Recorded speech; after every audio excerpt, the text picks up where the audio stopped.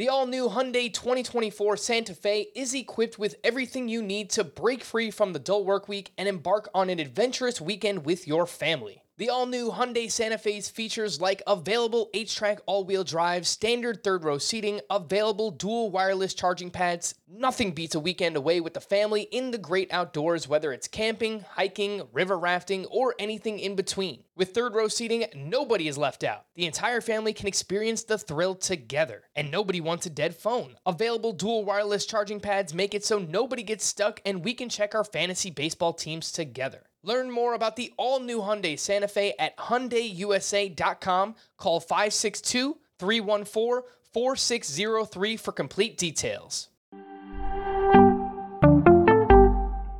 Welcome to the Fantasy Baseball Today podcast from CBS Sports. High drive, center field, hit the wall, grand slam. This is magnificent. Got a fantasy question? Email fantasybaseball@cbsi.com. Get ready to win your league. Where fantasy becomes reality. Now here's Frank, Scott, Chris, and Adam. Welcome into Fantasy Baseball Today on Monday, January 31st. I am Frank Stanfield, joined by Chris Towers. Unfortunately, no Scott White as he is under the weather. I want to welcome back our YouTube audience as well, as we'll be doing each of our podcasts live on the YouTube channel moving forward, typically between 10 and 10:30 p.m. Eastern Time. Subscribe if you haven't already. We've got some fun live mock draft streams coming up as well. We're going to try to do one of those per week in addition to our full-length podcast, again, live here on the YouTube channel.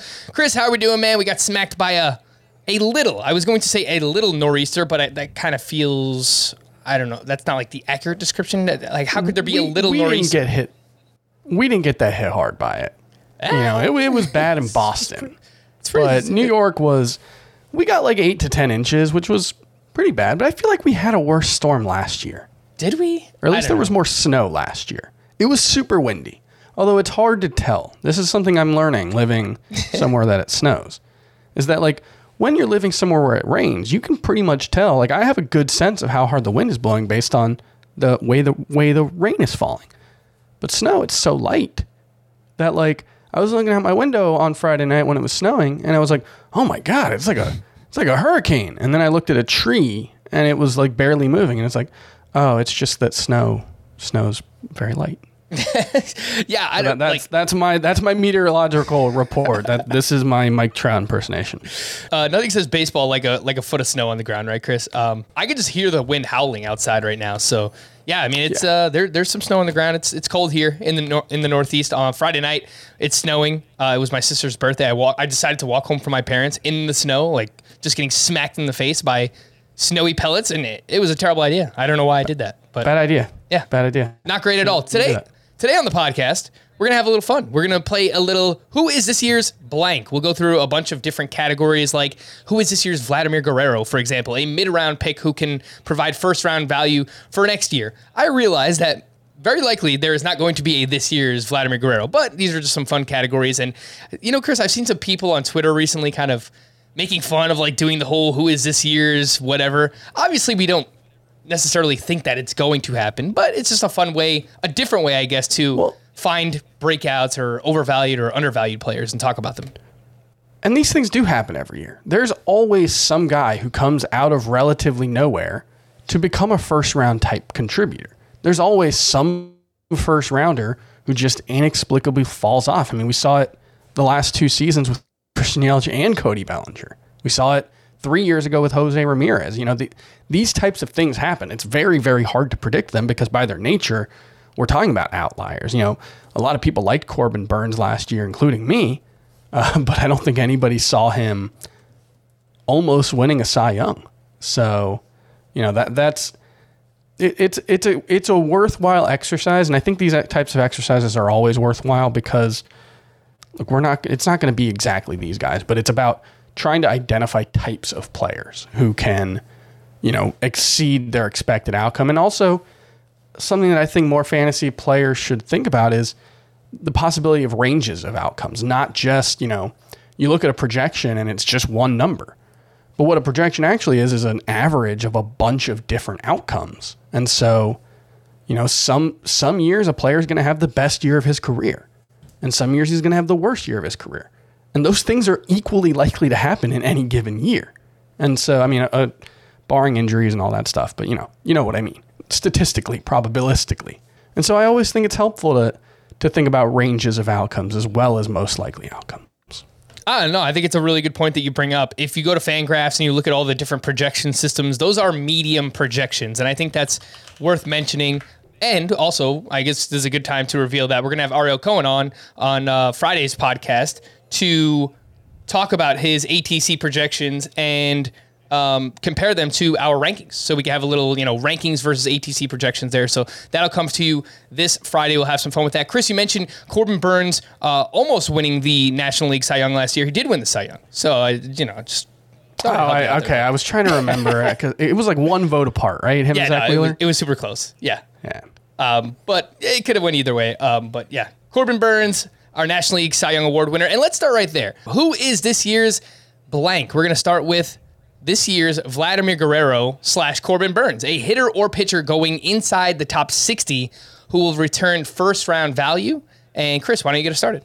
Yeah, so there were a couple of guys that I thought about for this. Obviously, if anybody knows me, Byron Buxton and Ketel Marte were two of the first ones that came to mind. I do think they both have first round or second round potential, but I'm going to go with Pete Alonso, who I wrote about in my breakouts column, and I tend to have a very fluid and broad definition of breakouts because I don't just think it's like, oh, well, this player already broke out, he can't break out again. It's always about, can a player reach a new level of production? And in Pete Alonso's case, I do think he can, because what we've seen over the last 3 seasons is he came into the league, hit 53 home runs, and he's been a little disappointing since then. But he's improved his plate discipline quite a bit over the 2 seasons since that rookie year. And last season, he had a 20% strikeout rate, which if he's able to sustain that, that's the kind of thing that we saw, Matt Olson do and make a big leap last season. So I think Pete Alonso has that kind of potential if he can,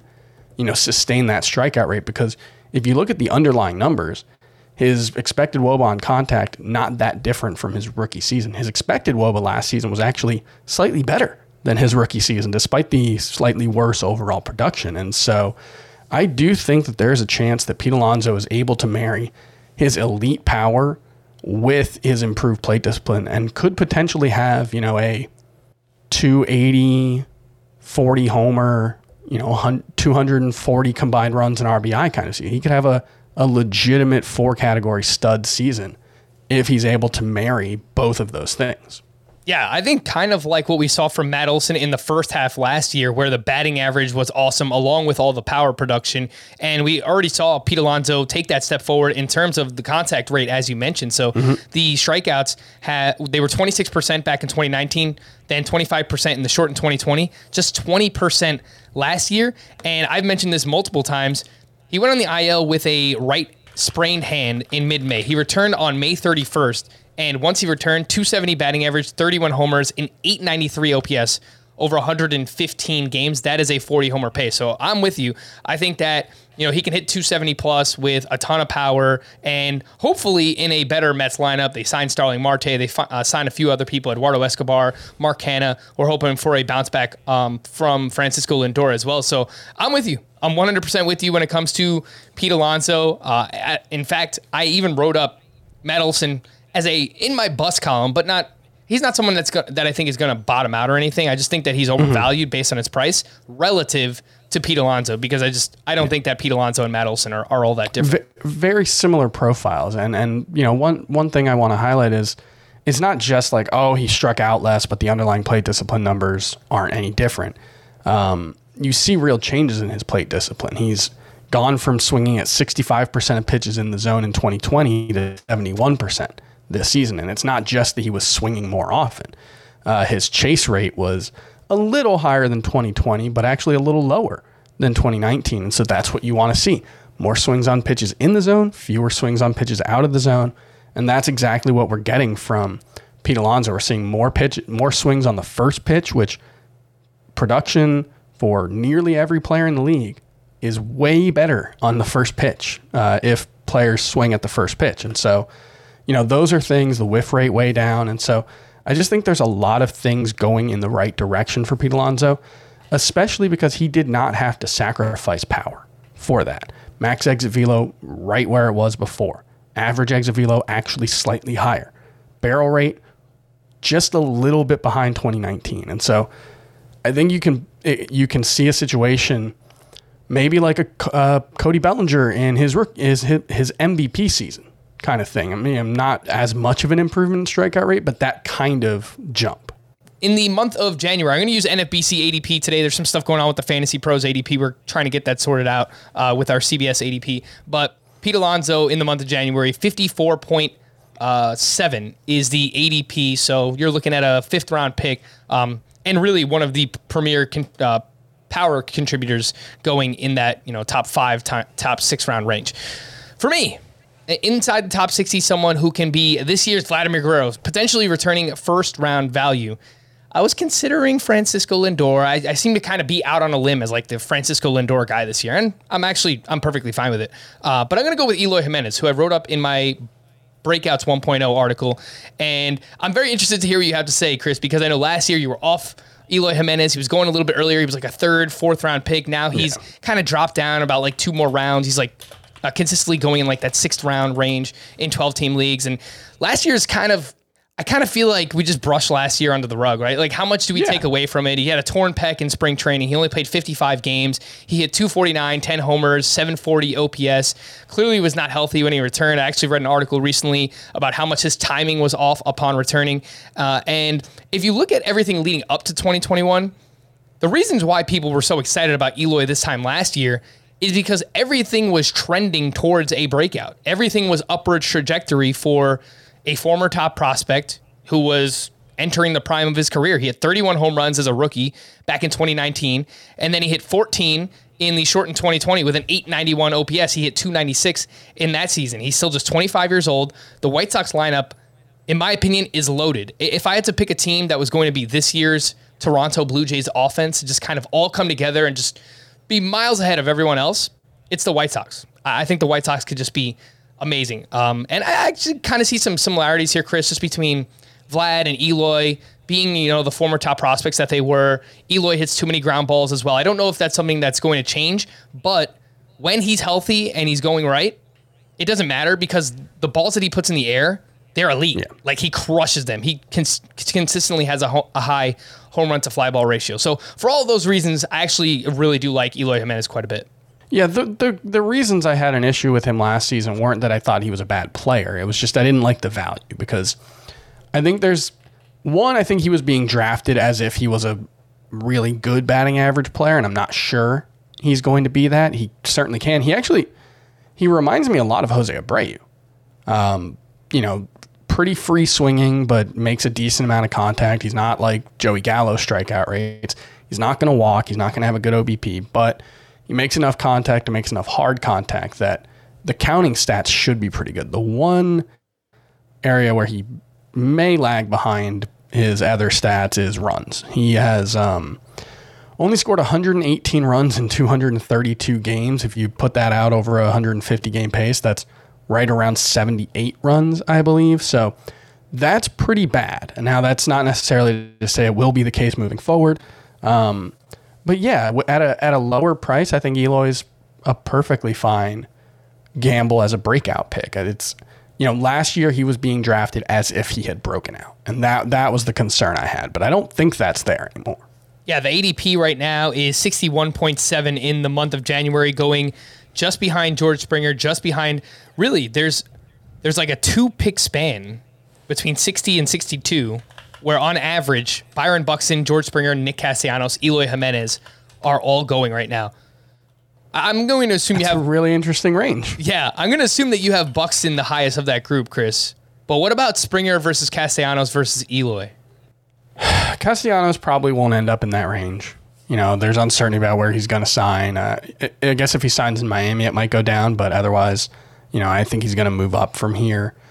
Springer, the only question is health, right? I mean, we know, like, he's the kind of the Eloy versus Springer thing is the mystery box versus boat thing. You're kind of hoping that Eloy Jimenez can become the kind of player that George Springer has been for a very long time. And I do think the White Sox offense can be very good, but the Blue Jays comp, the one place I think it falls short is the Blue Jays have a lot of high OBP guys, and the White Sox do not. The White Sox lineup has a lot of really good hitters, but you're talking about Tim Anderson, Luis Robert, Jose Abreu, Eloy Jimenez at the top of the lineup. Tim Anderson might have the highest OBP of that group, and he does not walk very much. He just has a high batting average every year. So that's the one play. It's not going to turn over as much as the Blue Jays did last season, and the counting stats, won't be quite as ridiculous. I mean, Marcus Semien had like 730 plate appearances last season or something. It's wild. Yeah. So I would rather have George Springer, but I think that's a perfectly reasonable range for all of those players to be going, because I think they all have reasons to be a little concerned, but tremendous upside. I would love to have any of Eloy Jimenez, Nick Castellanos, George Springer, or especially Byron Buxton on my team. Yeah, it's definitely an interesting group there of outfielders. The only thing with Springer, I love the player, and he showed us again last year. When he's healthy, he's awesome, but it's just a matter of him staying healthy.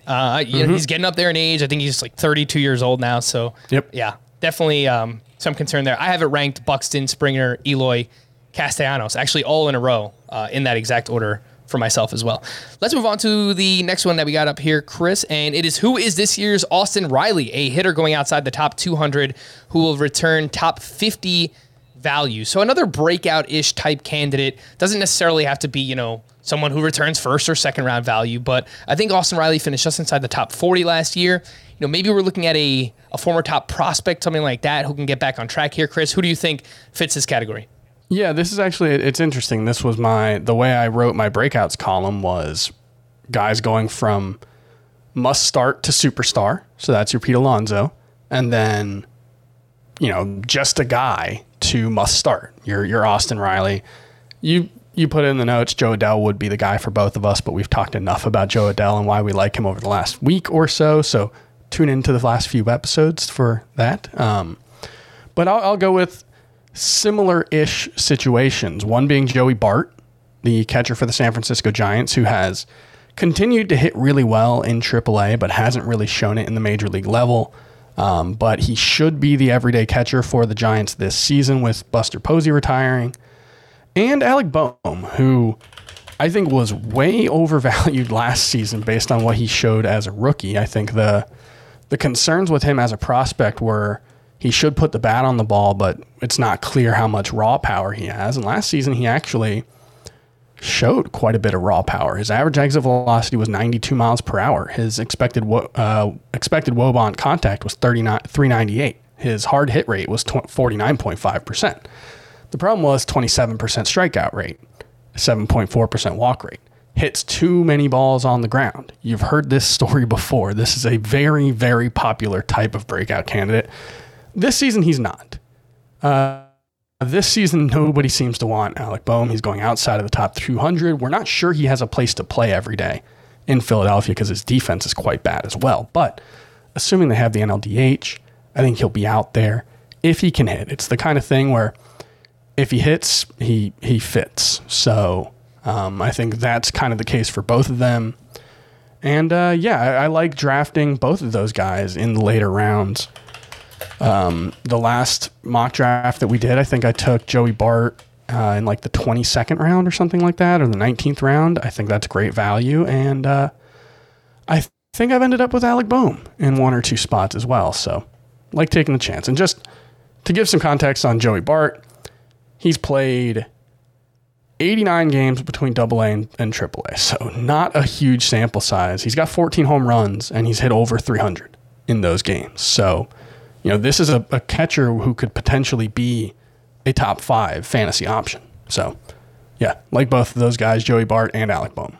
Yeah, I like both of those calls as well, and they're going, well outside the top 200 right now. Yeah. Joey Bart, 273.6 is the ADP, so we're talking, strictly if you play in 2 catcher leagues, maybe if he breaks out, he works his way into being starting viable in a 1 catcher league, but mostly for a 2 catcher league, a roto type format. And then Alec Boehm, the ADP 290.4 right now. We're talking about the end of your draft, maybe a corner infielder, maybe in a head-to-head points league, someone you just stash on your bench to see if he can kind of break back out. We saw him in the shortened 2020 look really good. He hit 338, and then obviously that cratered last year for the reasons that you mentioned. The strikeouts rose, and just too many ground balls. I mean, for someone of his size, I don't know that he's ever going to be a legitimate power hitter. I mean, there are some underlying numbers that say that there is power in that bat. He would really have to change the launch angle, but even with that, if they just turn into line drives, he should be someone that can help you with batting average. And if he's hitting in the middle of the lineup, provide some counting stats as well. So, yeah, I like both of those calls. As of now, Roster Resource has Alec Bohm starting at third base for the Philadelphia Phillies. We'll see what they do.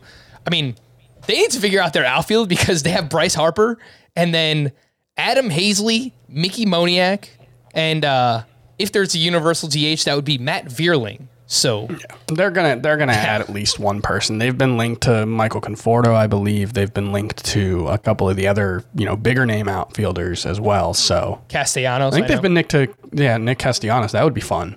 Yep.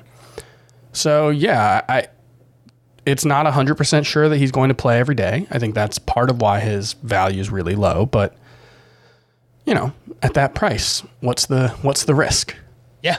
I'm with you. Even if he's your last round pick, why not? I mean, there's literally no risk there at all. For the Giants with Joey Bart, I've seen some talk that they could use Kirk Casale more because he's a pretty good defensive catcher. According to StatCast, he is 79th percentile in framing, so it's actually pretty good. But, man, if Joey Bart puts in the work in terms of being able to call a game and he's just, adequate defensively, they're going to give this kid a shot because it's been coming for a while now, and they have to see what he could do at the major league level. So I do like that call quite a bit as a second catcher. For me, this year's Austin Riley, I have Jesus Sanchez, who I believe you wrote about as well, Chris. Did you?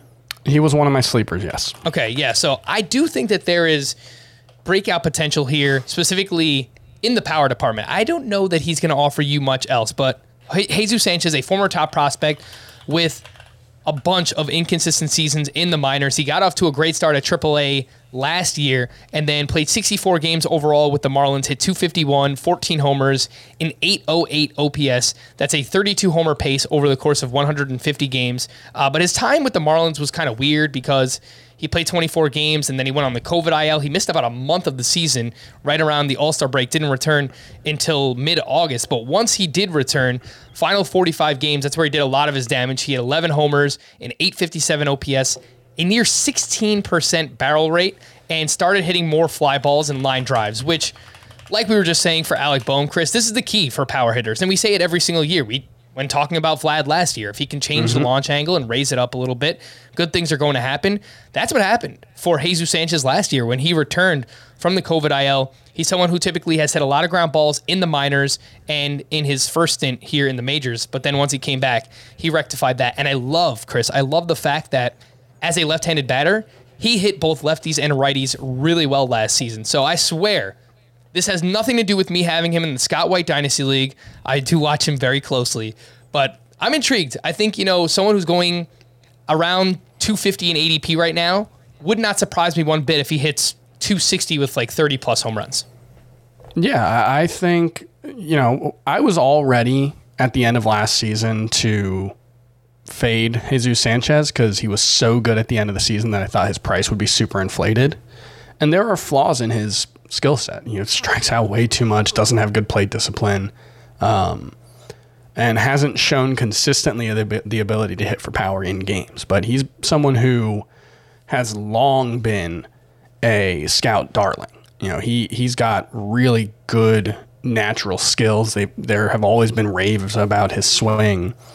And so maybe it just clicked, that's the kind of thing that can happen with a young, talented player like Jesus Sanchez. And so in that same range, I'd rather have Joe Adell, but you don't have to pick between them. You could have them both if you want to wait until the 200 range to take a couple of outfielders. And yeah, I think I like the upside for Jesus Sanchez as well. All right, yeah. We are getting a few comments here on YouTube. I'll throw one of these up on the screen. And Cola Bear says, Luis Arias, breakout potential. He is in my breakouts 1.0. I like that call quite a bit. The problem is he doesn't fit this mold because his ADP a little bit too high, going around pick 152. Yep. But triple eligible Luis Arias and showed a lot of that breakout potential in the second half of the season. So I do like that quite a bit, and you could He's find in my breakouts column as well. Yeah, let's do it, Chris. All right, next The one. most interesting thing there, cut his strikeout rate down to 18% from June 1st on. He's not a huge power hitter, but if he's able to put the ball in play, his swing profile is a lot like Jonathan India's, and India's a lot more expensive. So I really like Luis Arias as kind of the off-brand Jonathan India. And you can, last year, if you're following the Brewers, they were kind of messing around with him. Like, they didn't play him every single day. They didn't really commit to him until the final couple of months of the season. Yeah. But if from day one, as of now, he's penciled in the lineup, starting third baseman, if that's the case in a pretty good Brewers lineup, could be a lot better if Christian Yelich bounces back, but it's also a great ballpark to hit in. So I love that call on Luis Arias. Let's move into who is this year's Joey Votto / Adam Wainwright. This is an undervalued oldie. Kind of a tongue twister there. Undervalued oldie. Going outside the top 250 in ADP right now. Chris, who you got? So one, Zach Greinke, who I believe Scott has on his sleepers or breakouts. I'm not sure, but he mentioned him during the starting pitcher preview as someone he's going to draft a lot, has way ahead of his ADP. So I want to talk about Evan Longoria, who is sort of, this is what the Giants do now, right? Like Brandon Crawford had the best season of his career last season. Buster Posey had this massive bounce back. And I mean, you may not have noticed, but Evan Longoria was actually quite good last season. Only 291 plate appearances. Injuries are an issue, but 261 average, 833 OPS, and the underlying numbers were just as good. I mean, he had a 54.5% hard hit rate, 94 mile per hour average exit velocity. I think if he had qualified, he would have been like top 10 in the league. Maybe number one. I have it here, Chris. Tied for fourth if he qualified. Yeah, so that's really impressive. And his his underlying stats have actually been pretty good the last few years. And so, maybe the fact that it hasn't actually shown up in games except for a little bit last year is a concern. But I don't know. I kind of trust the Giants at this point. So Evan Longoria, I mean, you're not going to expect a full season, but you're not drafting him to be a full season starter. And if you just put him in your lineup as a corner infielder when he's healthy, I think he can be a pretty useful option. Yeah, Longoria right now, the ADP 405. So for those playing in NL only or in these 15-team leagues right now, draft and holds, or if you're doing best ball leagues, and you just need a third baseman later on in the draft, either a second or third baseman just to back up whoever your starter is. I think I've already drafted Longoria in either one or two of these drafts that I've been doing as well. So he's just going so late. Why not take the shot? The fact that the Giants have great draft and hold option. Yeah, the Giants have done a great job with these. Really just all their players recently, Chris, not just reclamation pitchers, but they've done a great job with hitters recently, getting these guys back on track. Their analytics department has done fantastic. So for whatever reason, their offense has been performing really well. I mean, look at Brandon Crawford last year as well. So I do like that call on Evan Longoria. Is there anything else you wanted to add on Zach Greinke? Because I know Scott likes him quite a bit. I kind of wish Scott was here to talk more about him. It could just be one of those things where you're just saying, look, he's Zach Greinke. He has to get back on track. But obviously, he fits this category. He is an oldie.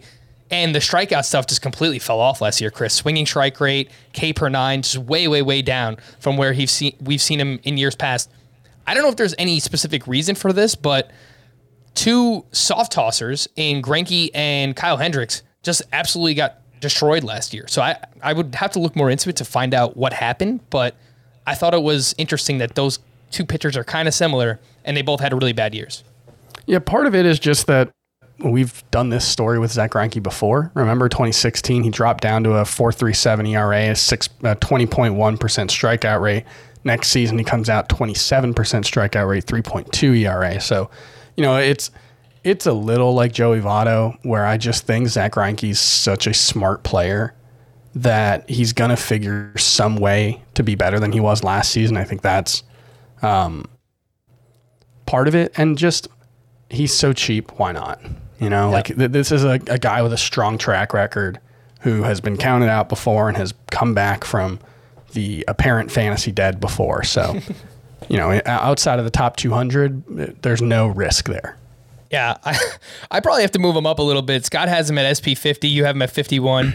I have him all the way down at 77. So I might have to do a little. You're probably closer to consensus than we are. Probably, yeah. I mean, the ADP for Greinke right now is 332.5. So again, really late in your drafts.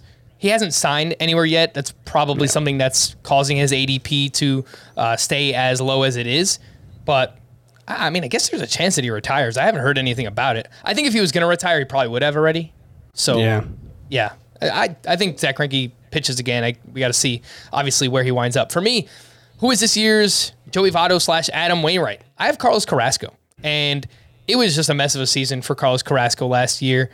Torn hamstring kept him out until July 30th, and then he was just awful once he returned. 6.04 ERA, 1.43 WHIP, just around 8 Ks per 9, 12.4% swinging strike rate. Both of those numbers his lowest since 2013. And then once the season ended, he had a bone fragment removed from his right elbow. So there's a very real chance that he was pitching through that. If you remember, all of last year while we were waiting for him to come back from the hamstring, there was no update. There was never any update. We always kind of felt like there was something else going on with Carlos Carrasco, and I think it was probably related to that elbow. I think it was sometime in February or March he got shut down originally with that elbow, and then when he started to ramp up, he tore his hamstring, and that's why he was out for so long. So I think it was just a combination of all of these factors. There's really nothing in the underlying numbers, Chris, that say that he's going to be better this year. I looked at the velocity was fine. His pitch mix through the slider and the curve, a decent amount less than he usually does. That could have been related to the elbow injury that he was dealing with. Turning 35 years old in March, the ADP just outside the top 300. For me, this is just taking a chance, a leap of faith on a pitcher that has been really good for a long time, just bouncing back, honestly. Yep. I think that makes perfect sense. The other player I wanted to highlight here, too, is Charlie Blackmon. And you look at his expected stats last year, I'll pull them up, but he underperformed them quite a bit. And I know he was underwhelming. Like, there was nothing exciting in his stat line from last year. The power was way down. He hit way more ground balls than he ever does. And he was not good at Coors Field. It's kind of this weird thing. Brendan Rodgers was not good at Coors Field. Trevor Story wasn't as great at Coors Field last year compared to years past. Same thing with Charlie Blackmon. And I would assume that he's just going to be better in Coors, and if he lowers that ground ball rate closer to where he's been in years past, then I think we see the power bounce back a little bit. I'm not expecting, prime Charlie Blackmon. Can we get 20 plus home runs with a 280 plus batting average?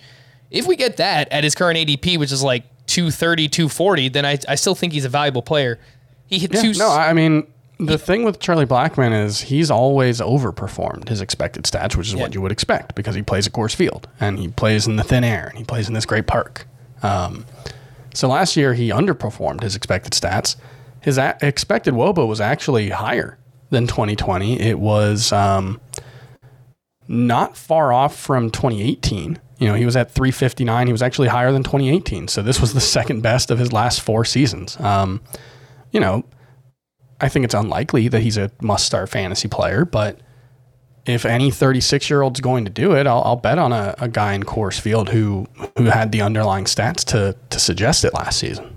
Yeah, the ADP for Charlie Blackmon, 233. So if you play in those 5 outfielder leagues, you can get him as your 4th, maybe even sometimes your 5th outfielder, the last one starting. And the expected BA, he hit 270. That was 289, the expected batting average. His slug was 411. Expected slug was 454. So I do like the chances of a bounce back here for Charlie Blackmon going very, very late.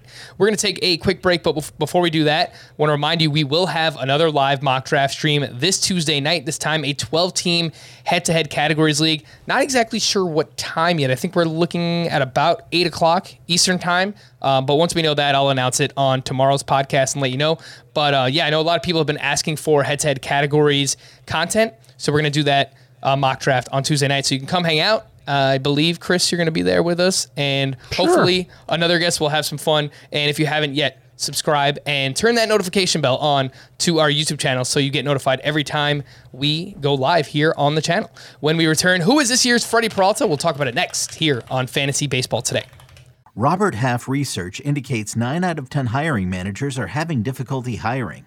If you have open roles, chances are you're feeling this too. That's why you need Robert Half. Our specialized recruiting professionals engage with our proprietary AI to connect businesses of all sizes with highly skilled talent in finance and accounting, technology, marketing and creative, legal, and administrative and customer support. At Robert Half, we know talent. Visit roberthalf.com today. When you need mealtime inspiration, it's worth shopping Kroger, where you'll find over 30,000 mouth-watering choices that excite your inner foodie. And no matter what tasty choice you make, you'll enjoy our everyday low prices, plus extra ways to save, like digital coupons worth over $600 each week. You can also save up to $1 off per gallon at the pump with fuel points. More savings and more inspiring flavors make shopping Kroger worth it every time. Kroger, fresh for everyone. Fuel restrictions apply. All right, so let's get back into it. And who is this year's Freddie Peralta? What does that mean? A pitcher whose role we're unsure of, but has breakout potential. If you remember, Freddie Peralta this time last year, we didn't know if he was going to be in the bullpen, if he was going to be a starter for the Milwaukee Brewers, but we knew that he had good stuff. Lots of strikeouts, whip kind of questionable, control kind of questionable, but ultimately gets an opportunity to start for the Brewers for the majority of the season and was fantastic. So, Chris, who is a pitcher that fits that mold right now?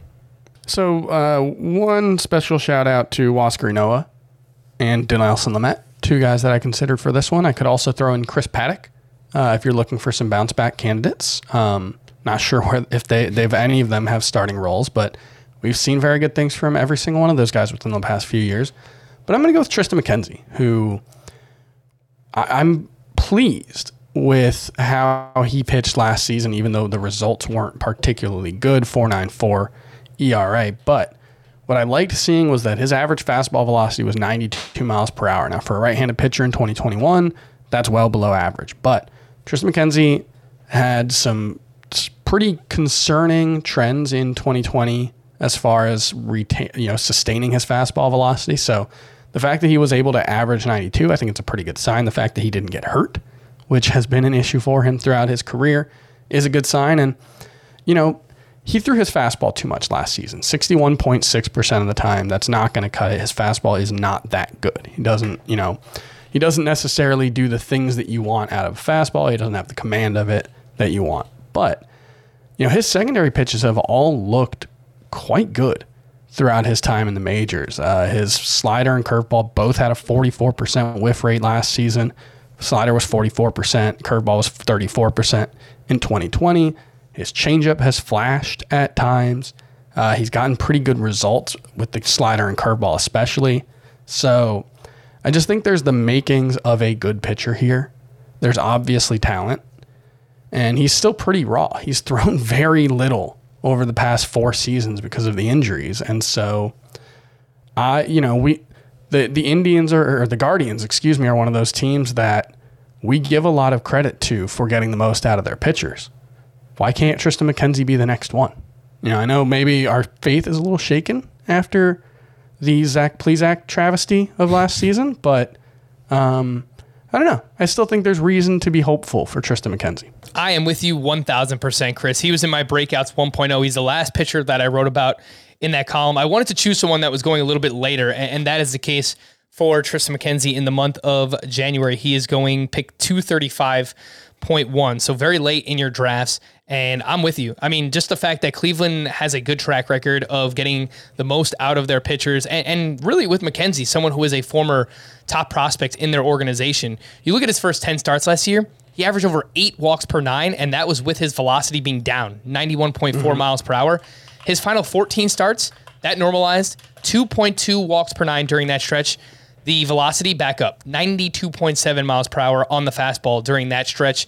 There were some hiccups late, final 3 or 4 starts, but he had a 10-start stretch from July to September, 2.96 ERA, 0.73 whip, 12.9% swinging strike rate. And if you check out my Breakouts 1.0, I put a link in there to a video. And it's really a game recap where McKenzie apologizes to Shohei Ohtani for making him look too bad. And it was like these 12-6 spiked curveballs where Ohtani did not have a chance. We're talking about the American League MVP. The stuff is there for McKenzie. I worry about durability, obviously. He's just so thin. What's a realistic expectation for innings? 140, 150, maybe, hopefully. But if he's clicking, he's really, really good. If you look at, since the start of 2020, he has a 199 batting average against. That just speaks for itself. Yes, he gives up a lot of fly balls, but his stuff is nasty. So I absolutely love the call on Triston McKenzie there. Someone who I just drafted. I'm in a 12-team draft and hold right now. Round 20, I just took Tristan McKenzie as my 5th starting pitcher. Totally cool with it. Probably would rather have him as like a 6 or a 7, but it's cool. For me, who is this year's Freddie Peralta? I think all 3 of these are fine candidates. Michael Kopech with the White Sox, Aaron Ashby, who's getting a lot of hype with the Milwaukee Brewers, and rightfully so, and then Tanner Houck. That's the one that I'm going to go with here from the Boston Red Sox. Last year, he posted a 3.52 ERA, a 1.13 whip, 87 strikeouts, an 11.4 K per 9. If you combine his majors, his minors, his postseason innings, he got up to 101.1. So I think, if you're projecting that forward, 120, 130, I think that can be a realistic expectation for Houck this year. And he's good. The slider is filthy. I think it's already one of the best in the game. 16.2% swinging strike rate on that pitch last year, a 159 batting average against. You watch him pitch, Chris, and Tanner Houck looks exactly like Chris Sale. And he has Chris Sale in the rotation with him to learn from. Like, who is better for this guy to learn from if not Chris Sale? And he's right there. To like whatever he needs, he can learn from Chris Sale. The issue here is we don't really know what the role is going to be to start the year. They currently have 6 pitchers projected in the rotation, according to Roster Resource: Sale, Nathan Eovaldi, Nick Pivetta, Rich Hill, Michael Wacha, and then Tanner Houck, with James Paxton returning from Tommy John surgery at some point as well. So, is he... There's going to be opportunity there for him if he pitches well. Rich Hill it's Rich Hill. With that rotation has a ton of question marks. They could be really good, but if Tanner Houck's pitching well, he's going to be in the rotation. I'm pretty sure of it. Yeah. What do you think about the problem is, go ahead. He's probably going to average 5 innings per start. That's the thing, is that I don't know he's going to go through the lineup more than twice. And so there's going to be a limit on wins and innings and strikeouts as a result of that. But I think he's going to be really good on a per inning basis. And in a roto league especially, less so in the points, but in a roto league, I think he could be very useful. Mm-hmm. 100%. Like in a points league, you have to devalue all these guys. I think him, Kopech, Ashby, you could say the same thing for each of them. Could get awesome ratios, lots of strikeouts, but we just don't know how much they're going to pitch overall. Yeah, I will say with Kopech, especially, if he gets the chance to start, if he gets the chance to be in the rotation, I mean, he looked overwhelming last season. I know he only had a 3.5 ERA, but 1.13 whip, 103 strikeouts and 69 in the third innings, 36% strikeout rate, only an 8.4% walk rate. That'll work if he can do it in the rotation. 257 expected WOBA against. That was in the top 10% in the league. 2.76 expected ERA. I think he still has absolute ace potential, and we saw it in action last season. He generates a lot of weak contact, a lot of pop-ups. So, yeah, Michael Kopech, if he's in the rotation, I think he's going to be very good. Yeah, the problem is he's getting a little bit of hype right now. The ADP up to 175, so it's not prohibitive to draft him, but he's climbing slowly. So I agree. Look, the stuff is absolutely filthy with Kopech. The ADP for Tanner Houck is right around 200, and then for Aaron Ashby, you watch the slider from the left-hand side, it's nasty, and it's a lot like Cleveland, where you just trust Milwaukee at this point. What they've done in developing their pitchers, Corbin Burns, Brandon Woodruff, Freddie Peralta, it's kind of just blind faith. You just trust whatever they do. Ashby going the lowest of those guys, 268.9. I would say there's more uncertainty with his role than anyone else that we've talked about so far. So that's probably why he's going later than some of these other players that we mentioned. Let's move on to the next one here, Chris. And we have, who is this year's Cody Bellinger? So a bit of a negative one. A player going in the first 2 rounds who has bottom out potential. Who you got? I think the right answer is Jacob deGrom. He's currently, I guess, just going inside of the top 2 rounds, right? His ADP he's the 24th player off the board right now on average. Yep.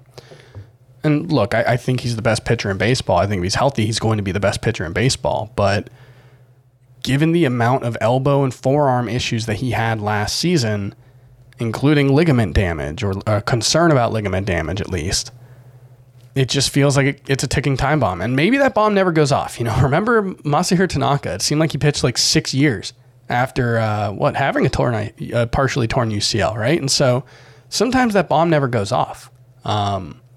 We'll see if it doesn't for Jacob deGrom, and I think he's worth the risk in the second round. But if you're talking about the player who has the potential to absolutely bottom out, Jacob deGrom could be Justin Verlander in 2020. He can make one start, or 2019. He can make one start, blow out his elbow, and he's done. So that's a concern. But I will also throw out, nobody wants to hear it, so I'm going to whisper, but Shohei Ohtani. What was that, Chris? What was that? Shohei Ohtani. Oh, okay. He is the most fun player in baseball. I hope nothing bad ever happens to him. I hope he lives a long and healthy life. He's a pitcher who is also a hitter.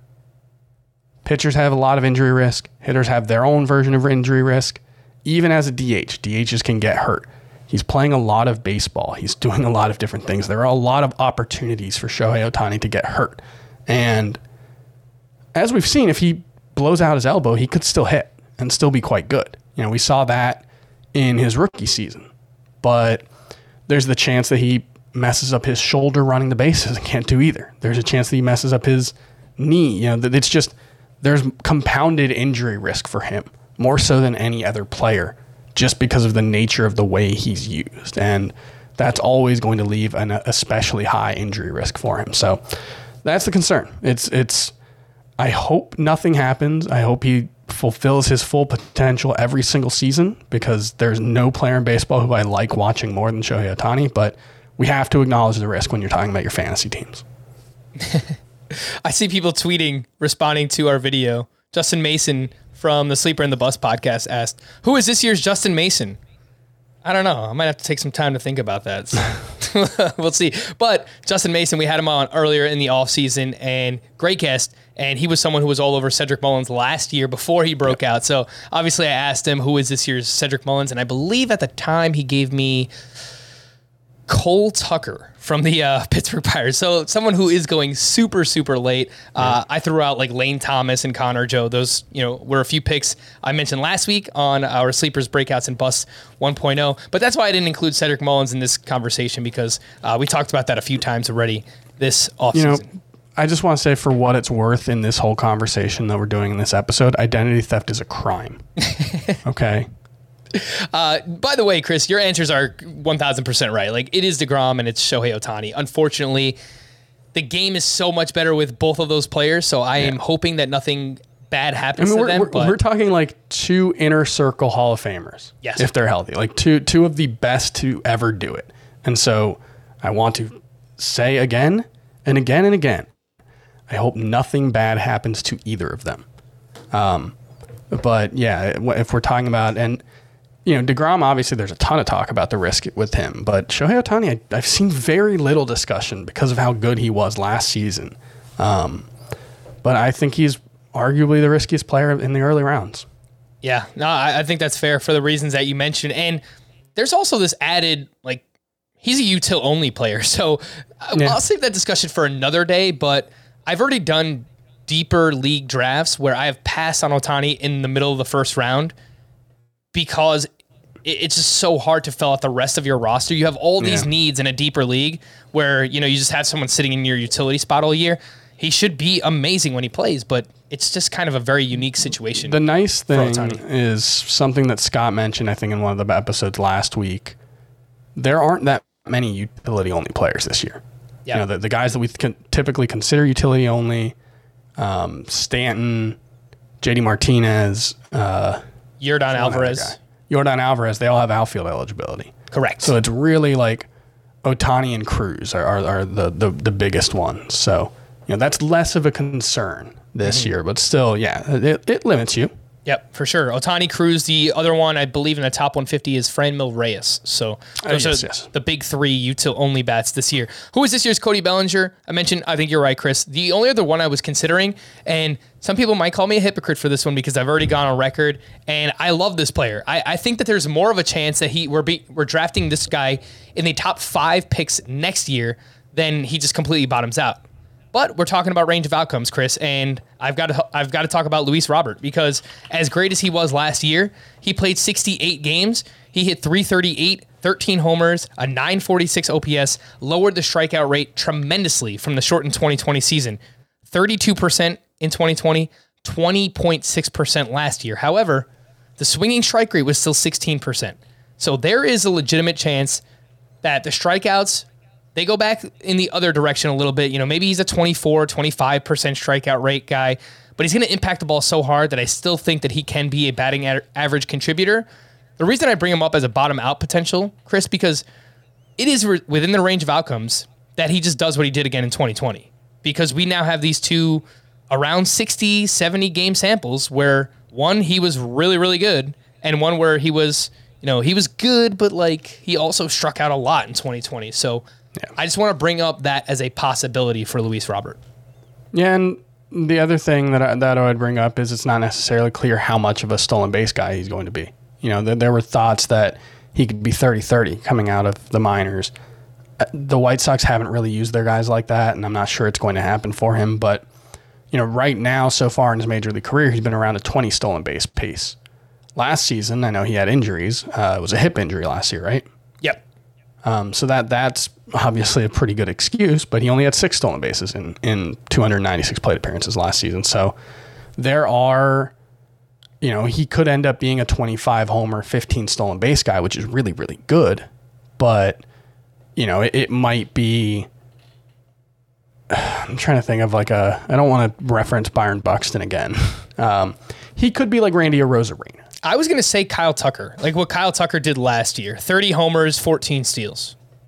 Yeah, but if he hits 294, then it doesn't matter. And gets the RBI and runs that you would expect from that. But yeah, there's definite potential for, he's just a volatile profile, I think is the best way to put it. It's just that this type of player, because of his plate discipline, he could take a big step back, or he could fluctuate a lot from year to year.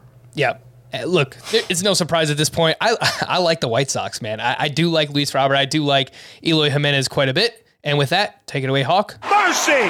All right, let's get to our final one here, and the poster child on our YouTube thumbnail today. Who is this year's Robbie Ray, a pitcher going outside the top 200 who has Cy Young upside, and with that, league-winning upside. Chris, who you got here? So the two that I've gone with were Dinelson Lamet and Chris Paddack. One thing I've been struggling with in doing, the sleepers, breakouts, and busts, which are really the first big pieces after the rankings that I've been doing, and those are the ones where you're looking at ADP to find values, good or bad. Pitching it's hard to find especially good or especially bad values at pitching these days. I think there are still, because there's just differences of opinion in hitting, there's still some guys there, but I don't know. It just seems like we're really sharp as an industry at pitchers right now. And so it's hard to find an obvious guy. I think Tristan McKenzie could be that guy. I think, if Chris Paddack or Dinelson Lamet fix their issues, they could be that guy. I think, Tristan McKenzie, who we talked about earlier. Noah Syndergaard's technically outside of the top 200 if he rediscovers his early form. There's guys, but it's a lot harder to find late round guys that I really, really like than it used to be.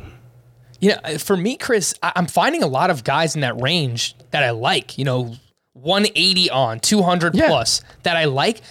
The problem for me is finding a way to differentiate them in the rankings. Because in every draft that I've done, I'll see 5 or 6 guys in a row that I really like. It'll be Tristan McKenzie, the player I'm going to talk about next, Patrick Sandoval. It can be a bunch of the Giants guys, Alex Wood, Anthony DeSclafani, Alex Cobb, a bunch of these players. The thing is, I don't know how to differentiate them. I like all of them. So what do? Just draft all of them? At that point, you're drafting too many. And that's what we're kind of working through at this point in the offseason is okay, how do we differentiate these pitchers and who's better than the rest of them? But that's the issue that I've come across myself is that I really like a lot of these pitchers. I just don't know which one I like most. Can I add one more name to that list? Sure. Edward Cabrera, who kind of has the opposite issue of a lot of the guys that we talk about, especially young pitchers. He probably didn't throw his fastball enough. And I'm not sure his fastball command is good enough. He got crushed with his fastball last season, and he has trouble throwing it in the zone. His command of his fastball, it is his worst pitch, arguably. His slider and his changeup are actually really, really good pitches, which is the opposite of what we're usually used to seeing with young starting pitchers. The thing is, it's really weird to see a guy throw 97 to 99 miles per hour, have his fastball be his biggest weakness. And so if he's able to command it a little better, get it up in the zone for whiffs, get it up in the zone for weak contact, and then have the changeup and slider as his put-away pitches, as much as we've liked Sixto Sanchez over the last few years before the injuries, there were a lot of people in baseball, a lot of scouts, a lot of prospect people who said Edward Cabrera is a better pitcher than Sixto Sanchez. So he is outside of the top 500 just inside 499.15 since the start of January is Edward Cabrera's ADP right now in NFC drafts. So absolutely free. Literally zero cost, may not get drafted in a 12-team, 15-team roto league. So, yeah, I like Edward Cabrera a lot, obviously.